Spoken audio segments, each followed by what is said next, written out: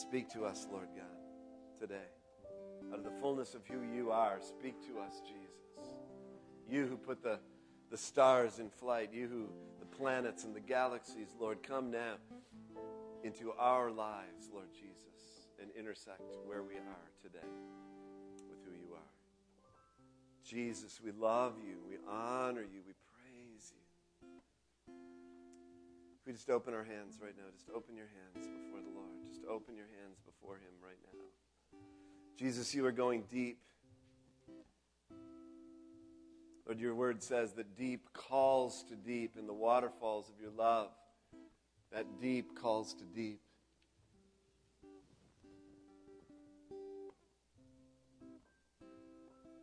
Jesus, we just see your hands going deep again into the clay of our lives, Lord. Shaping, reshaping, forming and transforming. Come. Spirit of God, come. In Jesus' name. And all God's people said, amen. Amen. Well, good morning again. And if you have your Bible, turn with me today to Matthew chapter 12 as we continue our series, Follow Me. We're coming towards the conclusion of that. We've got a couple more weeks. We have this morning and the next 2 weeks, and then we'll be moving into Advent in our Advent series. But we've been looking at Matthew chapter 8 through chapter 12. And God has just been doing deep work in our hearts as he's calling us to follow him. And this morning, we've come to the passage in Matthew chapter 12, and we're going to be looking at the first 21 verses. And specifically, we're going to look at these verses in light of his call of kingdom transformation. Kingdom transformation. So, if you have your Bible, again, turn to Matthew chapter 12. If you need to use the Bible in front of you, use that. If you have a device, I encourage you, that's fine. Please be in the Scripture with us rather than in Facebook. It will be more, I think, beneficial for you this morning if you could join us in the Scripture today. All right.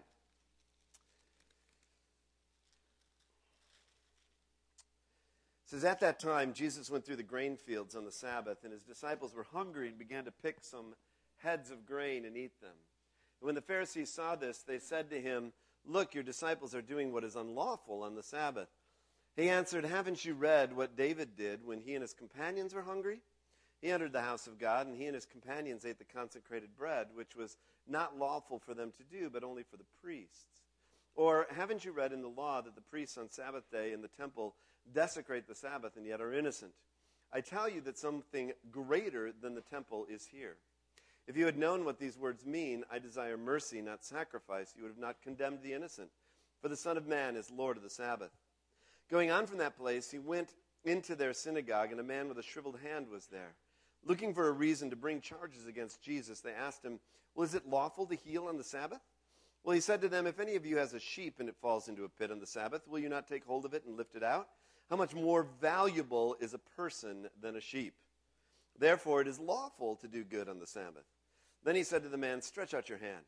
So he stretched it out, and it was completely restored, just as sound as the other.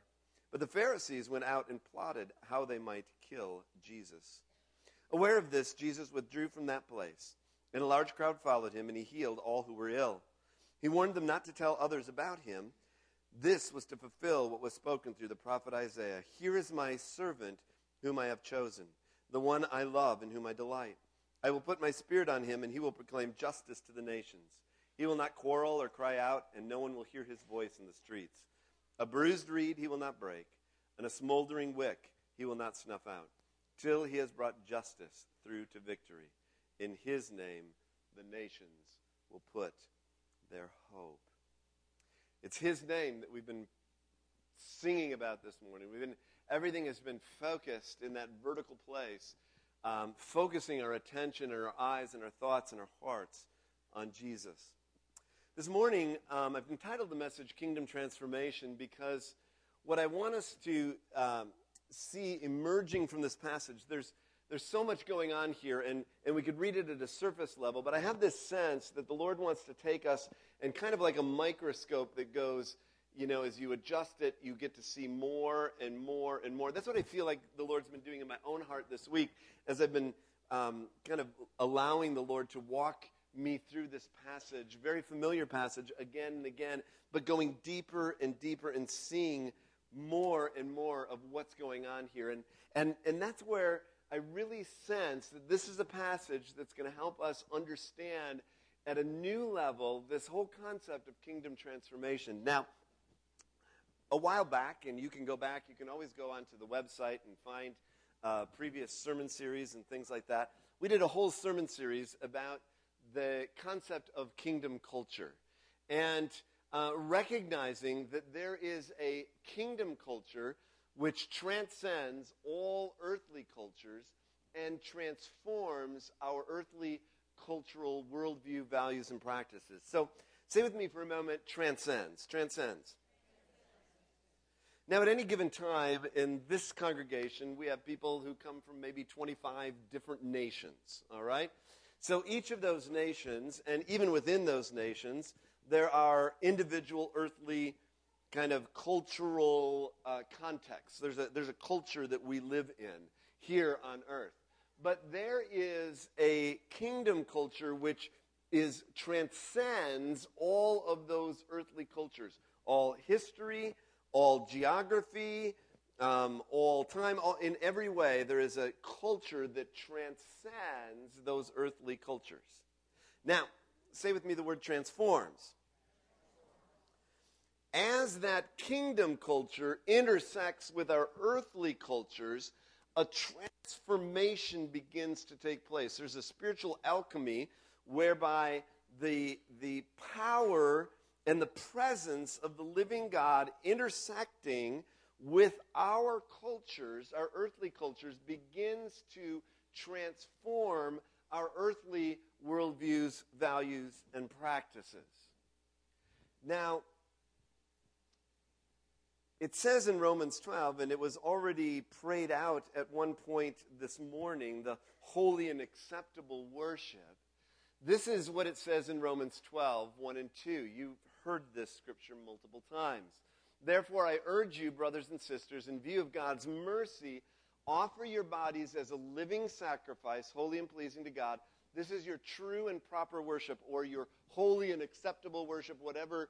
There's different ways that it can be translated, but this is what worship looks like. It looks like offering your bodies to the Lord as living sacrifice, not conforming to the pattern of this world. That's the cultural patterns. That's that worldview, values, and practices of this world. But be transformed by the renewing of your mind. Then you will be able to test and approve what God's will is, his good, pleasing, and perfect will. Now, who can tell me, what do you think is the most, what do you think in our culture today has the most influence on our lives? What is it that's shaping how we view the world? What is it that's shaping? Media, right. So this little device right here, which I might be able to get out. All right, this little device right here. Uh-oh, I have a text. Do you think I better check it? I don't know. Okay. I have a little smiley face. It even smiles at me when I have some text, okay, when I have something come up, all right? I was listening to the radio this week in transit and heard a statistic that was interesting. For the generation that's coming up right now, the generation that has not known life without this, the typical gen, whatever this is, millennial, spends 9 hours a day on a device of some kind or a screen. 9 hours a day. More than they're sleeping, more than they're in school. 9 hours a day. Now, that comes in bits and spurts and here and there and all of those kinds of things. But do you think that that's having an effect on their minds and the ways they're... You think it's having an effect on my mind? Of course it is. So it's not just them. It's not those poor millennials. It's, uh-oh, now it's even ringing. Oh, thank you, Pastor Ben. Pastor Ben is calling me. Okay. That was good. I better answer. Hey, what do you got to say? Uh-oh. Now I have a little hanged up phone. It says I have a missed call. I'll have to call you back later. All right.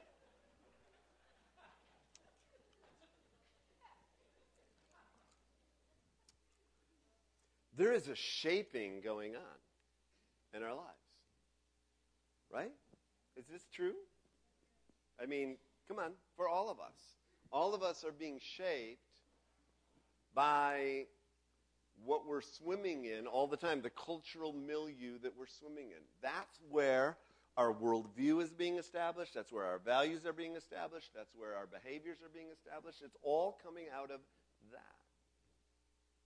Now, this isn't new. This is something that the Apostle Paul talks about here, which is why he says, don't conform, don't have your life formed by that, by the pattern of this world, but be transformed by the renewing of your mind. Then you will be able to test and approve what God's will is, his good, pleasing, and perfect will. So, of course, the transformational process, how do we understand who he is? Well, through his word. And so that's what we're going to look at this morning to kind of at least bump us just a little bit towards understanding his kingdom transformation power. Because this interaction, more than just an interaction with some religious folks, Jesus is here. He's got an underlying agenda that he's working here. He's making some arguments. He's using some pictures and stories, and he's even using a sign, a specific healing, to help for us to understand the transformative, the incredibly radical power of the kingdom of God to bring transformation from the inside out. Remember, the kingdom of God always works from the inside out, always works from upside down. So it always kind of turns things around upside down, and it moves from the inside out, and it's radical in what it does in the lives of those who receive that transformation. So what I want to draw us into this morning is to the posture of receiving that transformation, letting his hands go in and begin to reshape how we even view the world around us. All right, so there we go. Now, here's the context of culture. We've talked about this multiple times. So there's, on the outside, we have the practices, the behaviors, the things that you can see. It's the food, it's the fashion, it's the festivals, it's all of kind of those external things that you notice when somebody's coming from a different culture than you are. It can be language, it can be all kinds of different things that let you know that somebody is coming from a different cultural perspective because of the practices which you see them living out. Now, those practices are based on values. The values are something that are a little bit more subconscious. Sometimes they kind of come to the surface, but again, they're the things that inform what our practices, how we live out our practices. So there's values that you have. I've said this multiple times, and it's really true. You can, if you give me your checkbook and your credit card statement, I can tell you something about the values, the things that you value, right? Because, where your money is, where your heart be also, where your treasure is. So your values get based on that. How you spend your time. I can look at your daytimer or whatever it is that you use, and you can tell something about values. You can do the same with me. We all have values, things that are important, and also, those values impact in so many different areas in terms of relationships, how we do our work, all kinds of things are informed by values. Now, that's a layer deeper than practices, but there's a layer even deeper than that. The layer deeper than that is our worldview. And that is very hard, that's very subconscious and very difficult for us to get at because it's something that really we don't often have a conscious awareness of. We don't even see. The easiest way to say it is it's just the thing that we know how things work. It's just right. You know when something's just right because, well, that's just the way it is. Okay? And that's our worldview. One of the simplest things about that, Dr. Steve Rasmussen has taught us this and shown us this. So in America, when you're sick, the question is, what caused the sickness?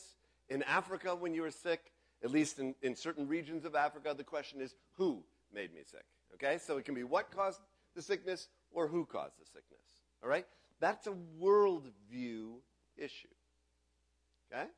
So, and there's lots of those kinds of worldview things. And Jesus, now, in his interactions with the Jewish religious leaders here, the Pharisees, and in his ongoing interactions with Sadducees and scribes and all of the different folk who make up the religious establishment, really goes after these issues of worldview, values, and practices. And what I want you to do is watch that unfold in this passage, and then it leads us towards someplace together. So, all right, stay with me. When the Pharisees saw this, when they saw what? What did they see? What did the Pharisees see? What were they watching? The disciples, what were they doing? All right? They were harvesting some grain, and it was Sabbath. And they were watching that happen, and when the Pharisees saw this, they said, look. Now, they didn't blame the disciples. They blamed the teacher. Because the teacher was the one who wasn't doing the right teaching.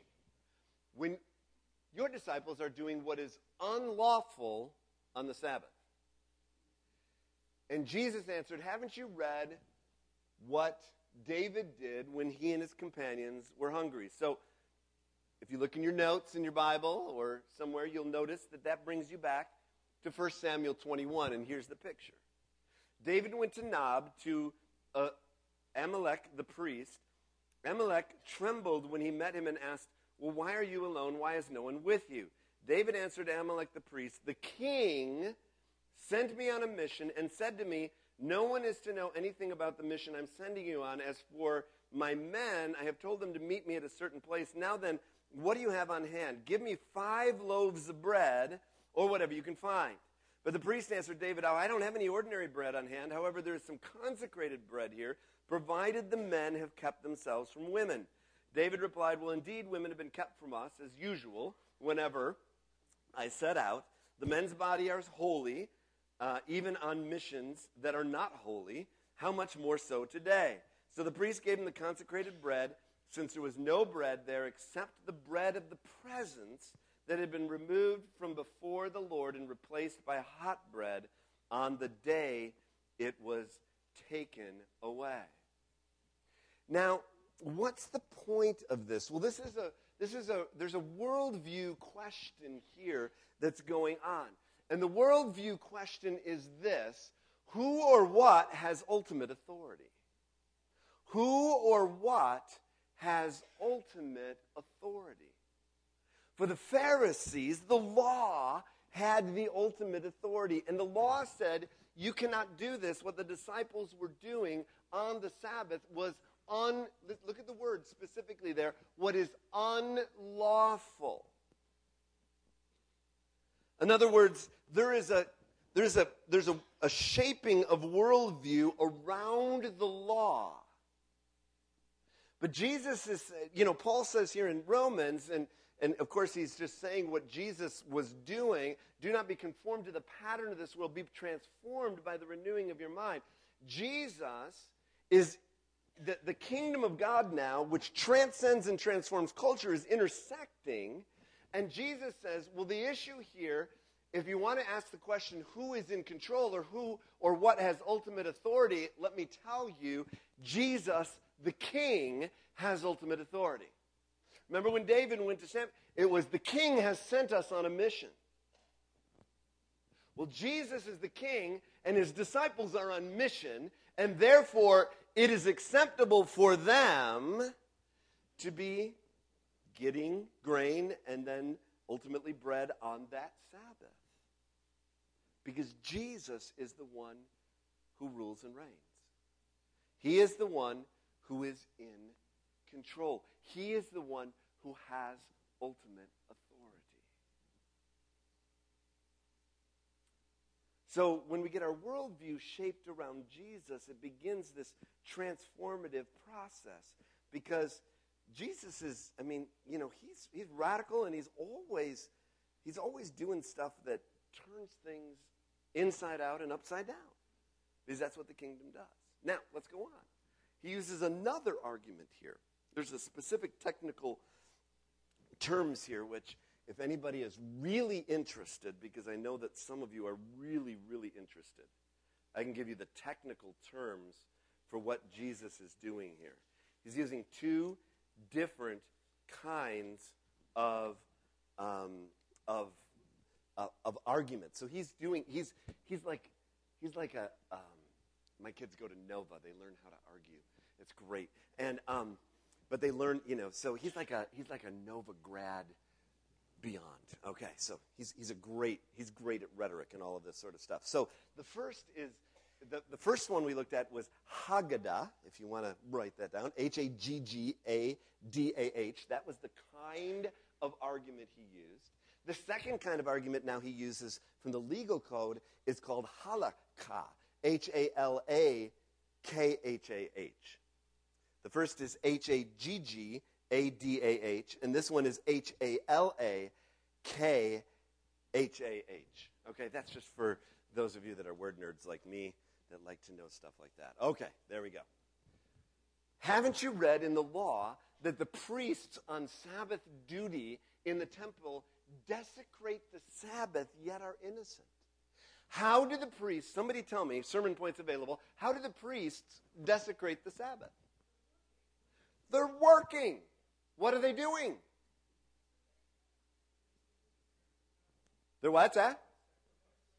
Ministering in the temple, but, specifically, they're slaughtering animals. They're getting bread. They're doing things that are unlawful. So wait a minute. But Jesus says, I tell you that something greater than the temple is here. So here we get at the issue of values. Okay, so this is a slightly artificial, I'm putting this frame over this, but again, it's like this microscope to help us see more deeply. So are your values shaped by the rituals that you have received down through the temple rituals and those kinds of things? So your worldview shaped around these rules, your values shaped around these particular rituals. Because the question here is, who or what sets our priorities? What is a priority here?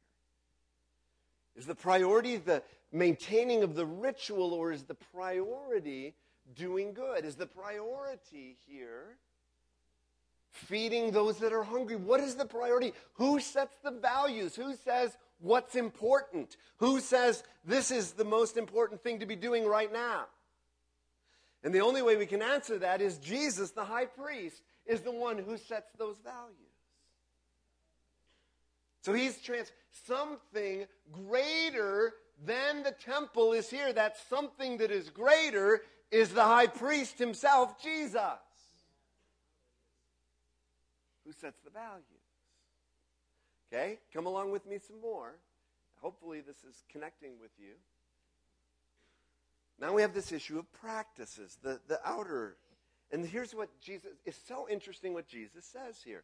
If you had known what these words mean, I desire mercy, not sacrifice, you would have not condemned the innocent. For the Son of Man is the Lord of the Sabbath. Extra sermon points again available. Where did Jesus quote this from? Where is it from? You can look in your notes. Somebody will find it quick. Hosea 6:6. I desire mercy, not sacrifice. So our behaviors, our actions, who or what determines our actions? And Jesus here, interesting in his argument, he refers to the prophets. And I would contend this morning that when we understand that Jesus, the prophet, is the one who determines our actions. The prophet is the one who speaks for God. And Jesus says, here's what behavior is important: doing good. So, for those of you paying attention, here we have, there's three main things that are forming the cultural values of the Jewish system. The king, the priest, and the prophet are the ones who form the values of the whole cultural system of Judaism. And Jesus is stepping in as the king, the high priest, and the prophet. And ultimately then completely subverts the whole system, which he always does with every culture. Jesus comes in and he begins to turn things inside out and upside down. But just like the Jewish leaders, we don't like that so much because it's really uncomfortable. Because Jesus doesn't do it the right way. And what's the right way? Well, it's our way. He doesn't do it our way. A small little, dare I say this? Yes, I dare say this. Jesus is not a capitalist. Nor is he a communist. Or a socialist. Or a Republican. Or a Democrat. Jesus, his kingdom operates outside. He's the prophetic word that speaks into every one of those systems, calling all to account and bringing true transformation. We've talked about that before. There's a capitalist economy. In the capitalist economy, I own everything. In the communist economy or a socialist economy, the state owns everything. But in kingdom economy, Jesus owns it all. God owns it. And I'm just a steward. Well, that changes everything if you actually let it change everything and transform. Do you get this? Do you see what I'm talking about? Ooh, you're meddling now. Sorry. All right. No, I'm not apologizing. All right. So now we have this prophetic picture. Come back to the text. We're almost there. We're almost done. Going on from that place, he went into their synagogue, and a man with a shriveled hand was there, looking for a reason to bring charges against Jesus. Well, that gives you a little bit of their agenda. They asked him, well, is it lawful to heal on the Sabbath? Listen to this. He said to them, if any of you has a sheep and it falls into a pit on the Sabbath, will you not take hold of it and lift it out? How much more valuable is a person than a sheep? Bah. Therefore, it is lawful to do good on the Sabbath. And he said to the man, stretch out your hand. So he stretched it out, and it was completely restored, just as sound as the other. But the Pharisees went out and plotted how they might kill Jesus. Isn't that great? That was their response. Kill him. But notice this. He stretched it out, and it was completely restored. Again, you guys know I'm a word nerd. So I went back into my Greek stuff to figure out what that word completely restored is. It's really cool. It's a really comprehensive, it's a huge word. It's very akin to the word shalom. It means to rebuild. It means to reestablish. It means to fully restore. I mean, it's comprehensive. His hand was restored so that it was as sound as the one that was totally whole already. And the word of the Lord is this. Kingdom transformation unfolds when Jesus, the prophet, priest, and king, completely restores and rebuilds and reestablishes his rule and reign. That's what he's about. That's what he wants to do in your household. That's what he wants to do in your neighborhood. That's what he wants to do in your workplace. That's what he wants to do in your school. That's what he wants to do in our country. That's what he wants to do in this world. He is in the process. That's why we pray, your kingdom come, your will be done on earth as it is in heaven. We're asking for that complete restoration. When you see something that is shriveled or broken or out of joint or out of place, you invite the kingdom of God to continue to come. recognizing that we're still in the already and not yet. The kingdom is here and the kingdom is coming. And his promises, which are as true at the beginning, will be true at the end. And we're looking forward to that day. We understand that we're going to only see in part while we're here on earth. Yet we press on towards that hope that there will be a day when the wedding bells ring and we will be completely restored. We will be completely restored. All right? Amen? We will be completely restored.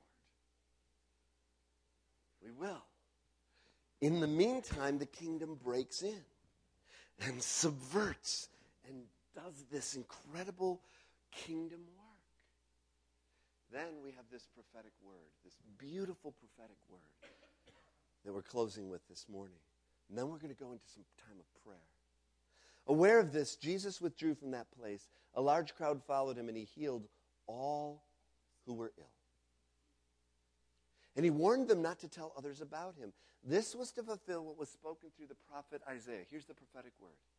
Here is my servant whom I've chosen, the one I love and whom I delight. I will put my spirit on him, and he will proclaim justice to the nations. He will not quarrel or cry out. No one will hear his voice in the streets. A bruised reed he will not break. A smoldering wick he will not snuff out, till he has brought justice through to victory. Did you catch that? Till he has brought justice through to victory in his name, the nations will put their hope. Now, over these last weeks, as we've been following Jesus in chapters 8 through 12 of Matthew, we've been introduced to various names of who he is. He is the Son of God. He is the Son of Man. He is the Son of David. But I want you to understand and underline in your heart this morning, in that fourth word there in this scripture, here is my what? Servant. You see, the fact of the matter is this. Kingdom transformation unfolds because Jesus is the servant. He is the servant king. He is the servant priest. He is the servant prophet who rules and reigns in righteousness and justice.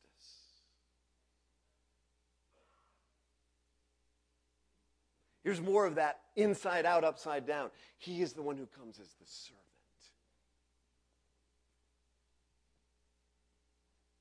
We were praying about this morning during pre-service prayer. It's been deep in my heart all week long. Just reminded again, I love this scripture. A bruised reed he will not break. That reed is no longer useful when it has been bruised, when it is bent down, when it is broken over, but he doesn't break it. He gently and carefully lifts it back up. When that wick, have you ever done that? When it's smoldering, have you ever had that happen where the wick goes down into the candle and it just starts smoking? Instead of pouring out light, all it's doing is pouring out smoke. Sometimes that's how my life feels. Does that sometimes feel how your life feels? Instead of being a light, all you are doing is putting out smoke. But he says, I'm not going to. You know what I do? We go like this. Right? Lick your fingers and snuff it out. Jesus doesn't do that. He carefully comes and he carefully digs around that wick to let it start to once again flame. So this morning, am I a bruised reed or a smoldering wick? I don't know. I can't answer that for you. But are you a bruised reed or a smoldering wick? The good news today is that Jesus, the bruised reed, he won't break. The smoldering wick, he doesn't snuff out.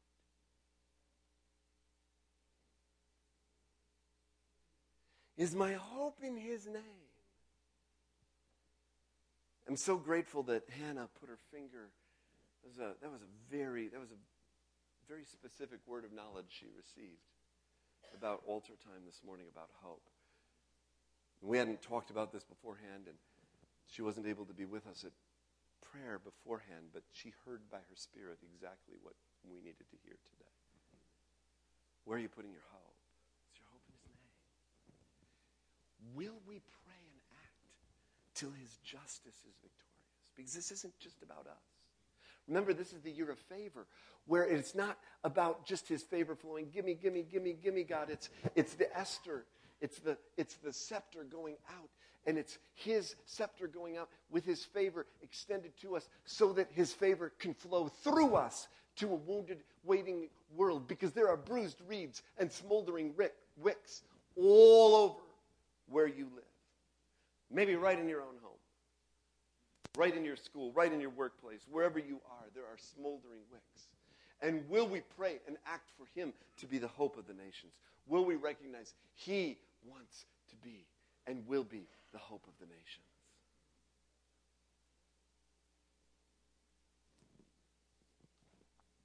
This morning is the International Day of Prayer for the Persecuted Church.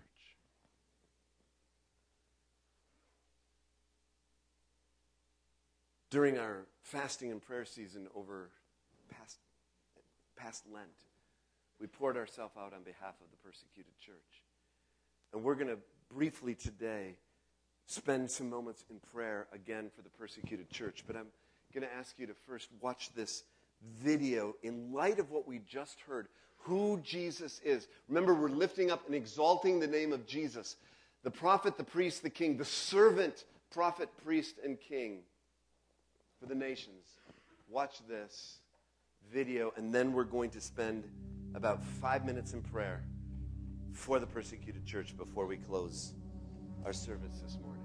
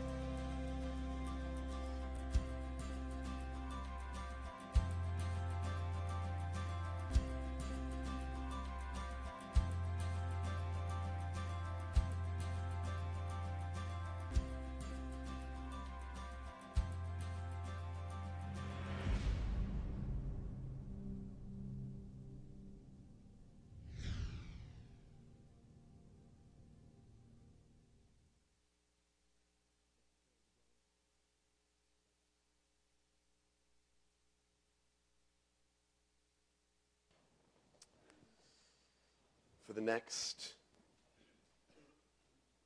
5 minutes, we're going to spend ourselves in prayer on behalf of our brothers and sisters. 200 million. I don't know how many of us are in the room today, probably at least 200 of us, but each of you representing 1 million people who are right now being persecuted for their faith. A bruised reed he will not break. A smoldering wick he will not snuff out. He will not stop until he establishes justice and righteousness. We're going to cry out to him together. And we're going to do this in a style not as common for us here in America, but a style that is very common all over the world. And that is, we're going to just lift up our voices together in what is would be called a concert of prayer, where your just voice is blending with all of the other voices around you. And I'm going to invite you to pray in your heart language. You can pray in the Spirit, pray in whatever earthly language you know. But together, I invite you right now. You can pray quietly if you want, but you can shout out as loud as you want as well. But I'm going to ask you to please not be silent for the sake of your brothers and sisters around the world. And you don't even maybe know what to pray out, but we're praying for Syria, Iraq, and North Korea, but also in your own home countries or in other places around the world, or whatever country God's laid in your heart. You're just going to begin to pour that out into the Lord, okay? So, yeah. So just, James, if you can just come and just real quietly just play on the piano behind us while that's happening, that would be great. And so here we go. On the count of 3, 1, 2, 3, just begin to lift up your voice right now. Hallelujah.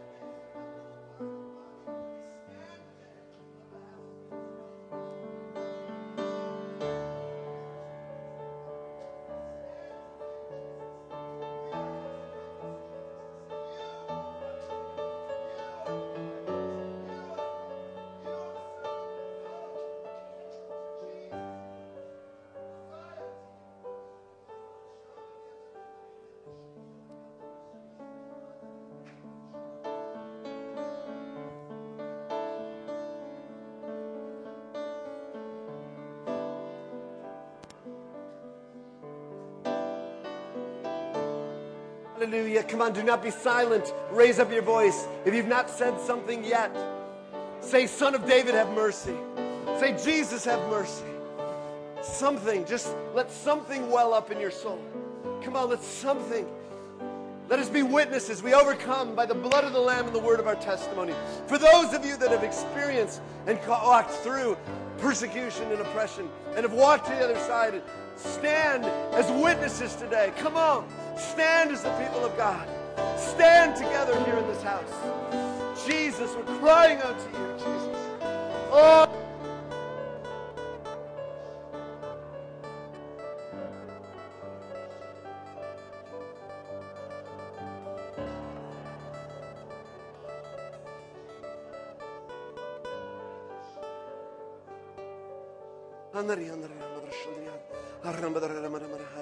Hallelujah. Come on, let that spirit of intercession just rise up. And God's going to let a flow start to go into your workplaces and into your schools. God's going to start to let that intercession flow on the streets right here as well as around the world. But He's going to break our hearts with compassion, with His love, with His tenderness, with His goodness. Jesus, Jesus, Jesus, Jesus, Jesus, Jesus. We're crying out to you, Jesus, Jesus. Come on, cry out to Him. Do not be silent.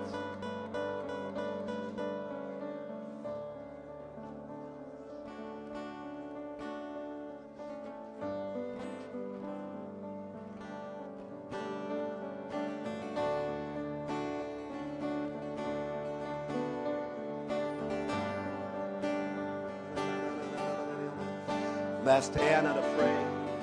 Anna's going to lead us. Come on, let's pray it out.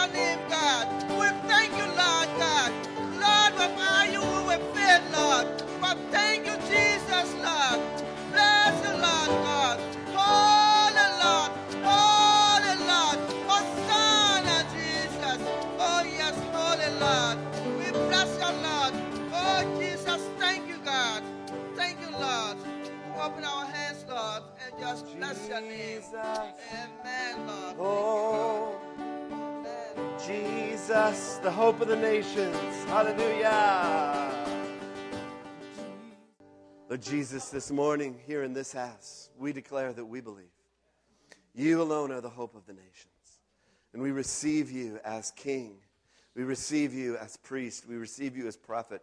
We receive you as the servant who has come to transform, Lord, all earthly cultures, Lord. Even those that seem so dark, Lord, you are the light that comes to bring transformation. Come, transform, Lord, by your power and might, we pray. Lord, hear our prayer, the prayers of your people here this day, this hour.